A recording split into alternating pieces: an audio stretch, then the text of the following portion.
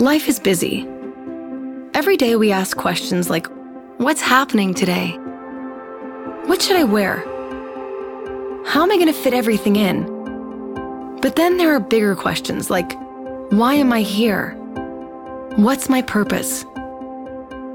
Where am I heading? Is there more to life than this?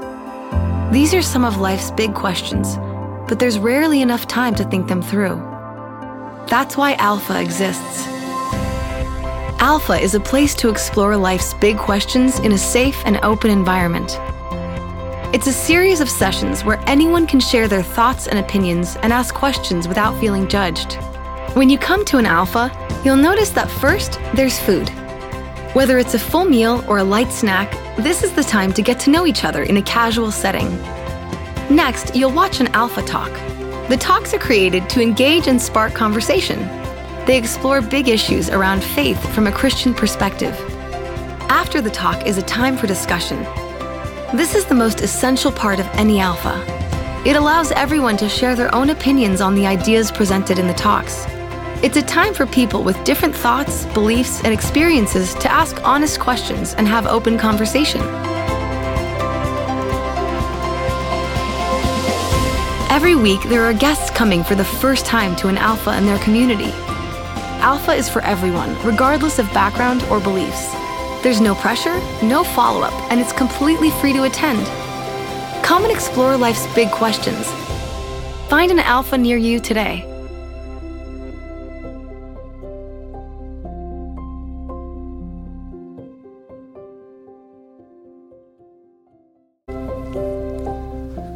Well, you don't have to look very far to find an Alpha near you because FBC is going to be running one in the fall. And so we did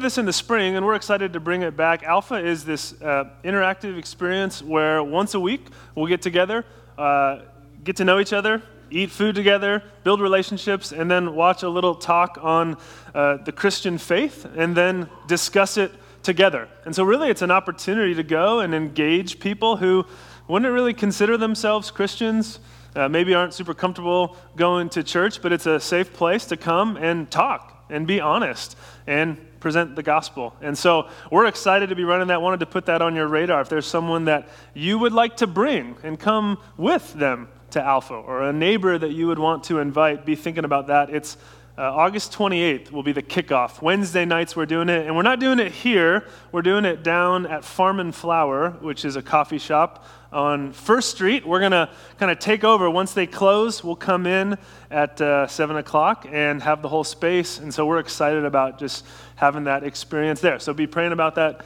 be thinking about that, because we want to engage our world with the message of the gospel and share the love of Jesus with a world that so desperately needs him. This week, we were reminded again of the darkness in our world and the evil at work as I woke up this morning to news of more mass shootings, this time in El Paso and in Dayton. And of course, closer to home, last week, we know that Gilroy had a traumatic event there. And so I come with a heavy heart this morning as I woke up and read about that, and I hope that you do as well, as you just take a look around our nation and see just the senseless violence and hatred and horrible loss and death going on in our world. So it grieves me deeply, and I just wanted to have a moment where we could pray together as a church, to pray for those families and communities affected, to pray for God's grace. And in Psalm 13, Scripture gives us language for moments like this. Psalm 13 says several times, "How long, O Lord? How long?" It's a lament where we cry out, we look at the brokenness of our world and even in our own lives, and we say, "How long, O Lord, will this continue?" We ask you to intervene. We ask you to bring your peace and your healing and your justice in this world. And so let's pray together. Father, we cry out to you on behalf of our nation and on behalf of these communities in El Paso and Dayton and here in Northern California, Lord, in Gilroy, that have seen these mass shootings, this violence. And our hearts are grieved as we look at the loss and the evil at work around us. It's devastating, Lord. We cry out, how long, Lord? We ask for your intervention. We ask for your peace to come. We ask for you to change hearts, transform lives through the gospel of Jesus Christ. We pray for healing in our land and in our world. Lord, we also pray that you would give great wisdom to our leaders, give wisdom to those in power, to those who write legislation and laws. Lord, I pray you would give them wisdom to know what steps they can take to address this, Lord. Give us wisdom to know how we personally can be agents of love and grace in our communities to bring your healing, Lord, your power, your gospel, the good news of Jesus Christ and salvation more and more. So we thank you that you're close to the brokenhearted, to those families waking up this morning, having lost a loved one. Just pray you'd bless them, Lord. And now, Lord, we ask for your help as we turn to your word. Would you guide us as we jump in to Matthew 18 today? It's in your name we pray, Jesus. Amen. All right, well, it's a joy to be together, really. I'm so glad that you're here. Welcome. Open with me in your Bible to Matthew chapter 18. We're going to be starting in verse 23. Again, Matthew 18, verse 23, where we're continuing our parables series that we've been in for the summer, where we're taking a parable, a story that Jesus taught, and each week we're diving into it together as he teaches us about himself, as Jesus teaches us about the kingdom of God and about how we are to live. So we're just going to jump right into the text together and read it. Matthew 18, verse 23. It says, "Therefore the kingdom of heaven is like a king who wanted to settle accounts with his servants. As he began the settlement, a man who owed him 10,000 bags of gold was brought to him. Since he was not able to pay, the master ordered that he and his wife and his children and all that he had be sold to repay the debt. At this, the servant fell on his knees before him. 'Be patient with me,' he begged, 'and I will pay back everything.' The servant's master took pity on him, canceled the debt, and let him go." We know that forgiveness is at the heart of the Christian faith. And yet, you don't have to be a Christian to value forgiveness or to think that forgiveness is important. In fact, if you ask probably anyone today, they'll tell you that forgiveness in general is a good idea. In general, forgiving others is a good practice, and even psychologists and non-Christians will affirm the positives of forgiveness. Researchers will even tell us of the health benefits of forgiving other people, that you'll live longer, according to research, and sleep better and have lower blood pressure and less stress in your life if you forgive people. So plenty of people say, hey, forgiveness, it's great. But most people would also acknowledge that forgiveness is really difficult. Forgiveness is really hard. It doesn't always come naturally to us, does it? I mean, let's be honest. How many of us here, by raise of hands, has wanted to slap someone in the name of Jesus? Come on. We've been there, right? We've been there. We've been frustrated with people. We've been hurt and wounded by other people. We've been wronged by other people, and it's hard to forgive. Sometimes this happens with small things, like the way someone talks to us at work, the way maybe our spouse is short with us in conversation and a little rude after a long day. Maybe it's with bigger things, though, when people betray our trust or abandon us or work against us, gossip about us. These wounds can be large. And so whether it's small things or large things, forgiveness can be difficult. And so Jesus this morning in this parable is going to teach us about forgiveness. And he's going to teach us really the key to forgiveness, what we need to know to truly be able to forgive others well. Let's take a look at the text again, verse 23. It says, "Therefore, the kingdom of heaven is like a king who wanted to settle accounts with his servants. As he began the settlement, a man who owed him 10,000 bags of gold was brought to him. And since he was not able to pay, the master ordered that he and his wife and his children and all that he had be sold to repay the debt. So we meet this servant in the text who owes a great debt to his king. 10,000 bags of gold, the NIV says. Actually, the original Greek says it's 10,000 talents. This was a staggering amount of money. 1 talent was roughly equivalent to 20 years' worth of wages that a laborer would earn. And Jesus is actually doing something interesting here because a talent was the largest denomination or unit of money one could think of back then. And 10,000 was the largest Greek numeral. And so Jesus is saying the largest amount of money multiplied by the largest number that we have, that's how large this debt was. It was as large as you could possibly imagine. One commentator wrote that this perhaps represented more than all the actual coinage in circulation in most kingdoms at the time. I mean, so an English equivalent would be roughly $100 kajillion. Seriously, it's just an unfathomable amount of money, almost comically large how big this debt is. And the point that Jesus is making is he has no chance to repay it. No shot whatsoever. And he's in deep trouble because of it. You see that in the text as it continues. Verse 26. At this, the servant fell on his knees before him. Be patient with me, he begged, and I'll pay back everything. The servant's master took pity on him, canceled the debt, and let him go. Now, the servant here claims he'll pay it all back, but as we've just discussed, that was not possible. There's no way he would be able to, and yet the king is gracious. The king is merciful. The king forgives him. He cancels the man's debt and lets him go free. Now, just as that amount of money would be an outrageous debt, so this act of forgiveness would be an outrageously gracious act. For a king to forgive so freely and such a debt, be unheard of. Now, if you've been here for some time, you probably know what I'm about to say. You probably know where I'm going with this and what this picture here means for us.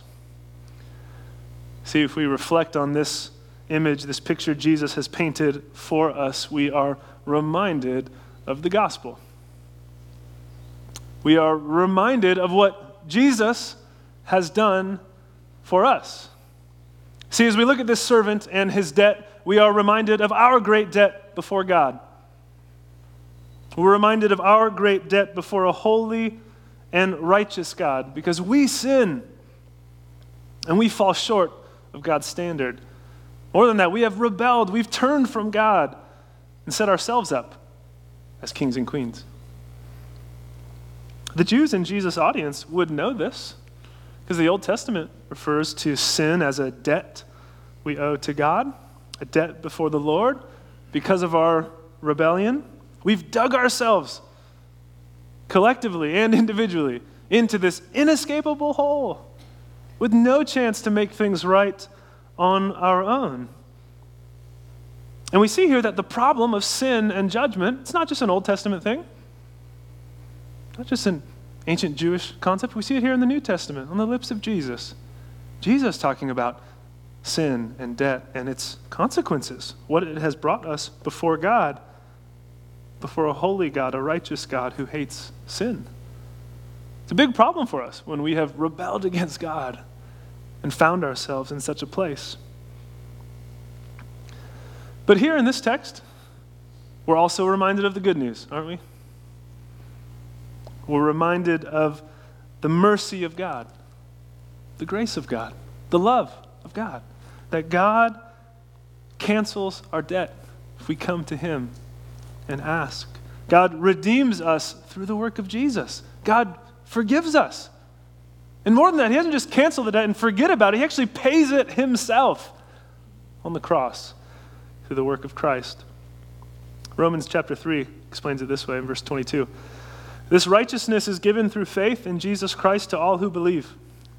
There's no difference between Jew and Gentile, for all have sinned. Again, all have sinned and fall short of the glory of God, and all are justified freely by his grace through the redemption that came by Christ Jesus. God presented Christ as a sacrifice of atonement through the shedding of his blood to be received by faith.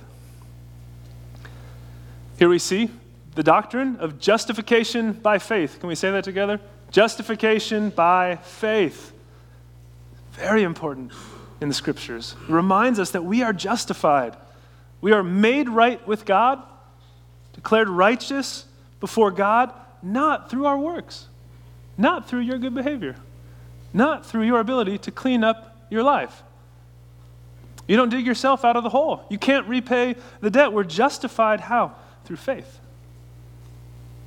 Through faith in Jesus Christ and what he has done for us. This is the gospel. And see, what we do today, the problem where we get in error is we often think about our sin as a really small thing, a really small matter. We make little of sin. Our debt, it's not that large, not that big of a problem. God wasn't really all that bothered by it. See, it can be uncomfortable, let's be honest, to talk about sin, hell, and judgment. Those can be hard conversations. And so what we want to do is we say, well, our sin wasn't that big of a deal. Just move quickly past that topic. Or we say, well, maybe some people really needed to be rescued completely, but I was doing okay. And, Jesus gave me a boost. Like, he helped my life a lot, so thanks, Jesus, for that. But let's not get carried away. Sometimes we do this out of fear. We're like, if I'm really honest about the depths of my heart, God won't love me, God won't accept me. If I'm really honest about the things I'm thinking right now and where I've been and what I've done, then people won't want to be around me. People won't want to share their life with me if they really knew. Or we think that, well, if I acknowledge my own depravity, it will lead to depression and despair. And so we just want to get on with the positive talk and the positive thinking. But we have to look at this part of the story. The gospel doesn't make sense without this part of the story. God's grace doesn't make sense without our debt. But our debt is only part of the story. So yes, we talk about debt and our sin, but we also point people to the good news of God's love and grace, how he has saved us through the person and work of Jesus Christ. So we have to realize both our debt and our sin, the problem and the solution, Jesus Christ. We come to a realization like this in other ways in life, especially as we become adults. Hopefully, as we become adults and we start adulting, as they say. We have responsibilities. We have to pay bills. We have to go to work. We have to keep little humans alive and pets and plants and things like that. Especially if you have kids of your own, you see this. But when you're a kid, you don't really realize all that costs someone, right? When you're a kid, you're growing up, your parents, they buy your clothes, and they give you your food, and they take you around and drive you where you need to go, and they change your diapers, and they do whatever needs to be done for you. It's very rare that a baby is having their diaper changed, and they turn and they say, Mom and Dad, thank you so much. This is so meaningful to me. I'm so grateful. It takes time, maturity, for us to grow and see, wow. And don't we come to a place as we get older, maybe it's when you become a parent and you say, wow, I had no clue. Maybe just as you become an adult and start working, Mom and Dad, I had no idea what this cost you. I had no idea the investment you made in me, the time commitment you made to me, the emotional investment you put to me. I had no idea what it cost you. I had no idea where I would have been on my own. Left to my own devices, I would have been in deep trouble. So thank you for all that you did for me. If you haven't told your parents thank you recently, please just go and do that today. They'll be glad you did. We need to have a similar realization in our spiritual walk as we come to Jesus, where we don't just say, hey, no big deal, Jesus, thanks for loving me, but we really see the depth of our need. Jesus, I had no idea what it cost you. I see now where I would be on my own. I see now the depth of my need. Thank you, Jesus, for rescuing me. Thank you, Jesus. We have to realize how great our salvation is in Christ. That's what the first part of this parable is showing us. But there's more. The story continues, and we have this servant. Let's call him Sam, shall we? Sam, the servant. He has this incredible experience of mercy and grace from the king. This life-changing, transformative encounter where the king cancels his debt. And he leaves that place and he goes and he comes across, we're going to find, a different servant. And that servant owes Sam some money. Now, after this encounter with the king, surely Sam will be gracious with his friend who owes him money. Surely Sam will be quick to forgive, eager to cancel the debts that his friend has before him. Surely that's how Sam will respond. Let's read in verse 27. The servant's master took pity on him, canceled the debt, and let him go. Verse 28, but when that servant went out, he found one of his fellow servants who owed him 100 silver coins. He grabbed him and began to choke him. Pay back what you owe me, he demanded. His fellow servant fell to his knees and begged him, be patient with me and I will pay it back. But he refused. Instead, he went off and had the man thrown into prison until he could pay the debt. Oh, Sam. He has been forgiven so much by the king. And yet he comes across a fellow servant who owes him how much? 100 silver coins.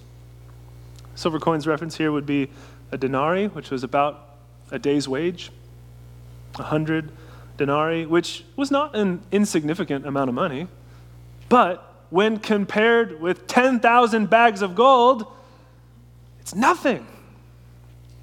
There's no comparison. The contrast is so stark, and that's Jesus' point. This debt is much smaller in comparison. Sam has just been forgiven so much. And yet, verse 28, he sees this fellow servant who owes him, and what does he do? He goes Jack Bauer on him. He goes WrestleMania on him. He grabs him, he puts him in a chokehold and demands to be paid back. And he even throws him in prison. In debtor's prison, it says until he could pay him back, but really if someone was in debtor's prison, they would have no way of repaying someone. So this man's stuck now. It's just ruthless by this servant. Completely ruthless. I mean, think about this. Let's translate this into modern terms a little bit. And imagine that you owe someone a large debt. Let's say you owe them 100 Chipotle burritos. Now, I don't know what kind of underground fast food gambling ring mess you've gotten caught up in, but somehow you owe someone 100 Chipotle burritos. And that person comes to you and they say, you know what? I'm going to cancel that debt. Don't worry. You don't have to pay me back those 100 burritos. I forgive it. You'd feel pretty good, right? Pretty great moment.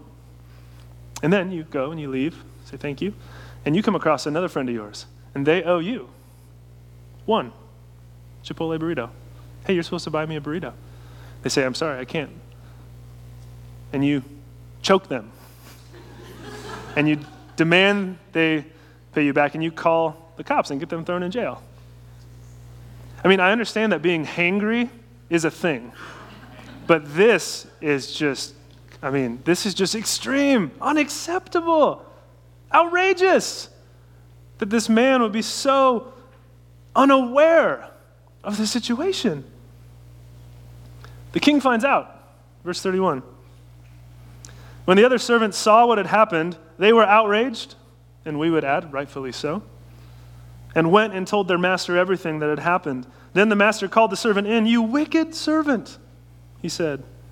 I canceled all that debt of yours because you begged me to. Shouldn't you have had mercy on your fellow servant just as I had on you? In anger, his master handed him over to the jailers to be tortured until he should pay back all he owed. Then verse 35, strong words from Jesus. This is how my heavenly Father will treat each of you unless you forgive your brother or sister from your heart. The king's response is pretty clear. Verse 32, I canceled all that debt of yours because you begged me to. Shouldn't you have had mercy on your fellow servant just as I had on you? I forgave you. Shouldn't you have forgiven your brother or your sister? Not only did I forgive you so much. I forgave a massive debt you owed. And you couldn't forgive this? You should have said, wow, friend, you and I aren't so different. I've been in your shoes, actually quite worse. I know what it's like to be in debt. And so of course I'll forgive you. We look at the servant and we say, it's pretty hard to believe that he would be so hard-hearted in a situation like this. And yet, how many of us have difficulty forgiving other people? How many of us hold grudges and are bitter in our hearts and hold on to unforgiveness to those who have hurt us, those who have insulted us or mistreated us or abandoned us in small or big ways? And what this shows us about Sam, the servant here, is that his heart wasn't really changed by the grace of his king. See, today we wonder, what are signs we can look to in our life that we've been transformed by the gospel? How do I know? What's an indicator that God's grace has really changed my heart? And sometimes we say, well, the really spiritual people, the really mature people that I see around, they're the ones who can talk theology really well. I hear them around the church and they sound really wise and they sound really mature. So really, I need to learn how to articulate accurate theology, the doctrine of justification by faith and the atonement and sanctification and all the main movements of the gospel, creation, fall, redemption, and restoration. Now, doctrine's not unimportant. We absolutely should learn what the Bible says about those things. We absolutely should grow in our understanding of the gospel and learn to talk about it, of course. But this parable shows us that the indicator that the gospel has transformed someone's heart, the indicator of maturity in Christ, is not just your ability to talk about spiritual things. It's shown in your willingness to forgive others. It's shown in your willingness to extend grace. How you treat people. See, if we're unwilling to forgive, if we're unwilling to be gracious to those who have hurt us, then maybe it's an indicator that we haven't fully understood the gospel in the first place. Now, this parable comes right after Jesus' command to forgive without stopping, basically. His disciples ask him, how many times should I forgive someone? 7 times?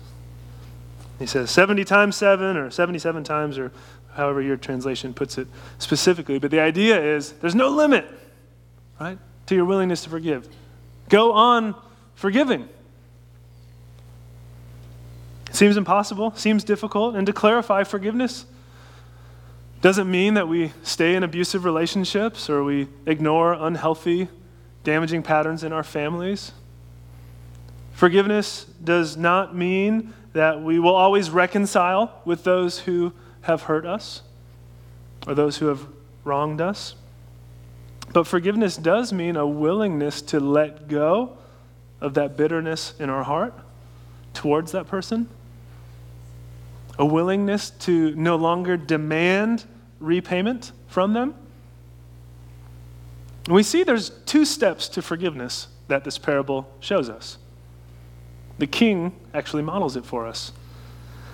The first thing we see the king doing is he identifies the debt. He identifies the debt. See, if you've been sinned against, then someone has taken something from you. I don't just mean they've like stolen a material possession. They've taken something from you. They owe you repayment. They owe you a debt. And it's important to be specific about what that debt is. What did this person take from you? How did they hurt you? How did they wrong you? We need to be specific, to put words to it. Sometimes what we try and do is we say forgiveness in general, or we don't even really think about what someone has done to us. Oh, I forgive you, in general. We're just going to move past that really quickly. Rather than really identifying the debt. It's very important to say, here's what happened. Maybe someone's gossiping about you. They're saying things that aren't true. Well, they've taken, in some sense, your good reputation. In some sense, they have robbed you of some sort of social standing, or they've robbed you of a good relationship with another person. It's now damaged because of what they have done. Maybe someone has taken away opportunities that you should have. Maybe they've taken away a sense of safety that you should feel. They've taken away trust. So it's important to identify, here's what this person has done. Here's what it's caused in my life. Outline it very clearly, not just in vague general sentiments. And then, step 2, we see, cancel the debt. Identify the debt. Here's what they owe, and cancel it. Right? Drop the charges. I don't mean that in like a legal law sense. You can still talk to authorities. That might still be a necessary step. But I'm saying in your heart, drop the charges. Decide that the person who hurt you, they don't owe you anymore. They don't have to pay you back. Instead of trying to get even and gossiping about them in return or seeking to hurt them, drop the case. Don't demand repayment anymore. Choose to close the case and walk away. So notice that forgiveness is not, hey, no big deal. Not really going to think about it. Let's just move past it. Let's not talk about it. No, forgiveness is, hey, actually, that was a big deal. Actually, that was very damaging in my life. And here's how, and here's why, and here's what that caused. But I'm going to choose to forgive the debt. I choose to forgive you even still. So again, sounds pretty difficult, right? Easier said than done. But the parable gives us the power for forgiveness, doesn't it? It shows us how we can actually live this out. The servant shows us the answer. He should have realized how much he had been forgiven. That should have led him to forgive others, right? Because forgiven people forgive people. That's Jesus' point. Forgiven people forgive people. We have to remember the gospel. That's the power to forgive. Remember how gracious God has been with us. Remember how eternally kind God has been to us in Christ.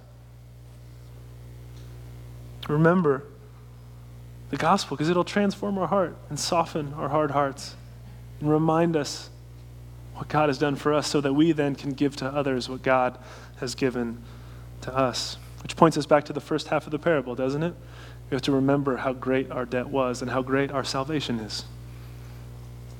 And so we have to think about how are we to respond this morning. Really, there's 2 things we could do. The first is we need to receive the grace of God in Christ. For all of us, that's where we have to start, is to realize the grace of God for us in Christ. That God invites you to come to him, to repent of your sin, put your trust in him, and he cancels the debt. And he forgives you fully and cleanses you and gives you a new heart. Brings you into his family. Gives you eternal life and his spirit within you. And a new family in the church. We can't move on to step 2 if we don't start there. It's an invitation for all of us. You're here this morning, you haven't made that step. You haven't put your faith in Christ. I encourage you and invite you to receive the grace of God in Christ. Then we go from there and we think, how do we give to others what God has given to us? That's step 2. We live this out.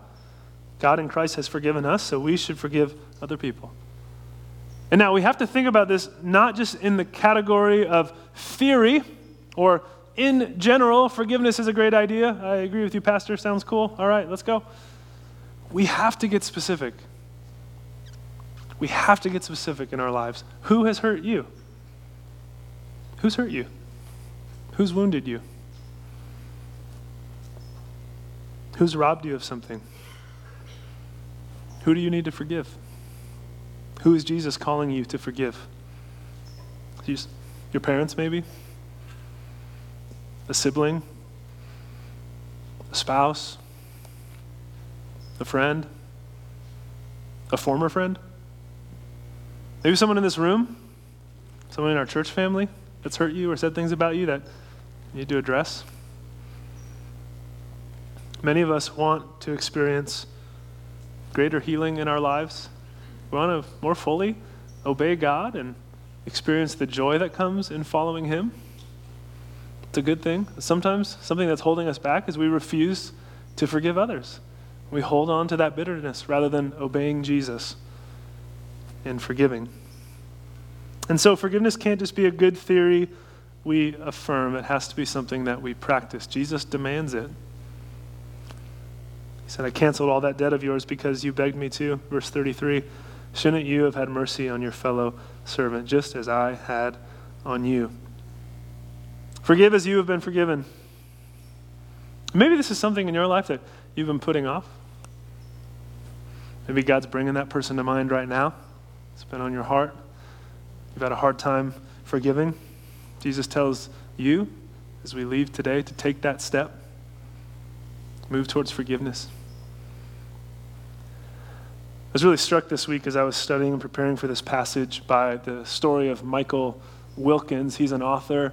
He actually wrote a commentary on the book of Matthew, so a Christian scholar. And in it, he was sharing his own story of forgiveness. And he talked about how he grew up with his mother and stepfather raising him. And then his stepfather left their family when he was in his early teenage years, ran off, abandoned them. And that caused great pain to Michael's mom and to Michael personally. He had bitterness over this truth and this fact for many years. So much so that years later, when Michael grew up a little bit and went to Vietnam, while he was there, he couldn't get his stepfather out of his mind, and he made a vow that the next time he saw his stepfather, he would kill him. True story. Fast forward a few years. Michael's home from the war. He has a wife. He has a daughter. Their family seems to be getting on okay, and they get a knock at the door. And it's his stepfather. He looked for him, found him, hunted him down a little bit, wanted to see what was going on in Michael's life now, so many years later. So his wife, being kind and gracious, welcomed the stepfather in, sat him down on the couch, started visiting, talking, seeing what had gone on over the previous years. And Michael remembered his vow as he sees his stepfather sitting on the couch across from him. And he tells him, you know what? When I was in Vietnam, I made a vow that the next time I saw you, I was going to kill you. And today is that day. He said he'll never forget the sweat that started dripping down his stepfather's face. He'll never forget the fear in his eyes, the terror that came over him. But there was more Michael had to say. He continued. He said, but I now know that I'm no better a person than you. He said, God has forgiven me. See, in the years since Vietnam, Michael had become a Christian. He had put his faith in Jesus Christ and started following him. So he went on and he said, you know what, if he can forgive a sinner like me, I can forgive you. I will not allow you to hurt my family again, so don't think that this is made out of weakness. Rather, I forgive you because I have been forgiven. Michael went on in his writing to explain, I was deeply aware of the mercy and forgiveness that God had extended to me, and in receiving the gift of life that Jesus extended to me through his work on the cross, extending mercy and forgiveness to my former stepfather was a natural response. Because forgiven people forgive people. It's a powerful story, and he talked about how powerful that moment was. How he sensed the presence of God as he forgave his stepfather. So who is it that you need to forgive? We now have a chance as a church to come to the table together and celebrate communion, which is an opportunity to remember the first half of the parable, our great debt and our sin before God. And together we celebrate and we remember that Jesus died for us. We remember the elements, his body and his blood shown in the bread and the cup. His body was broken and his blood was shed for you and for me, so that we would be forgiven, whoever would trust in him. And so as a church family, we celebrate the grace of God in Jesus Christ for each of us. We practice an open table here, which means even if you're visiting, if you're from another church or out of town, if you're a believer, if you've put your faith in Jesus Christ as Lord and Savior, we invite you to participate with us. There'll be 2 stations up front. The elements are gluten-free, so no need to worry there. I'm going to pray for us. The band's going to play, and then I invite you to come forward as you're ready. Jesus, we love you, and we declare that you are our King, you are our Lord, you are our Savior. And as we come to the table, we remember our great need. We come in humility. Lord, we come celebrating the forgiveness of sins that you have given us through your body and blood, broken and shed for us on the cross. We love you. We thank you. We remember you today. In your name, amen.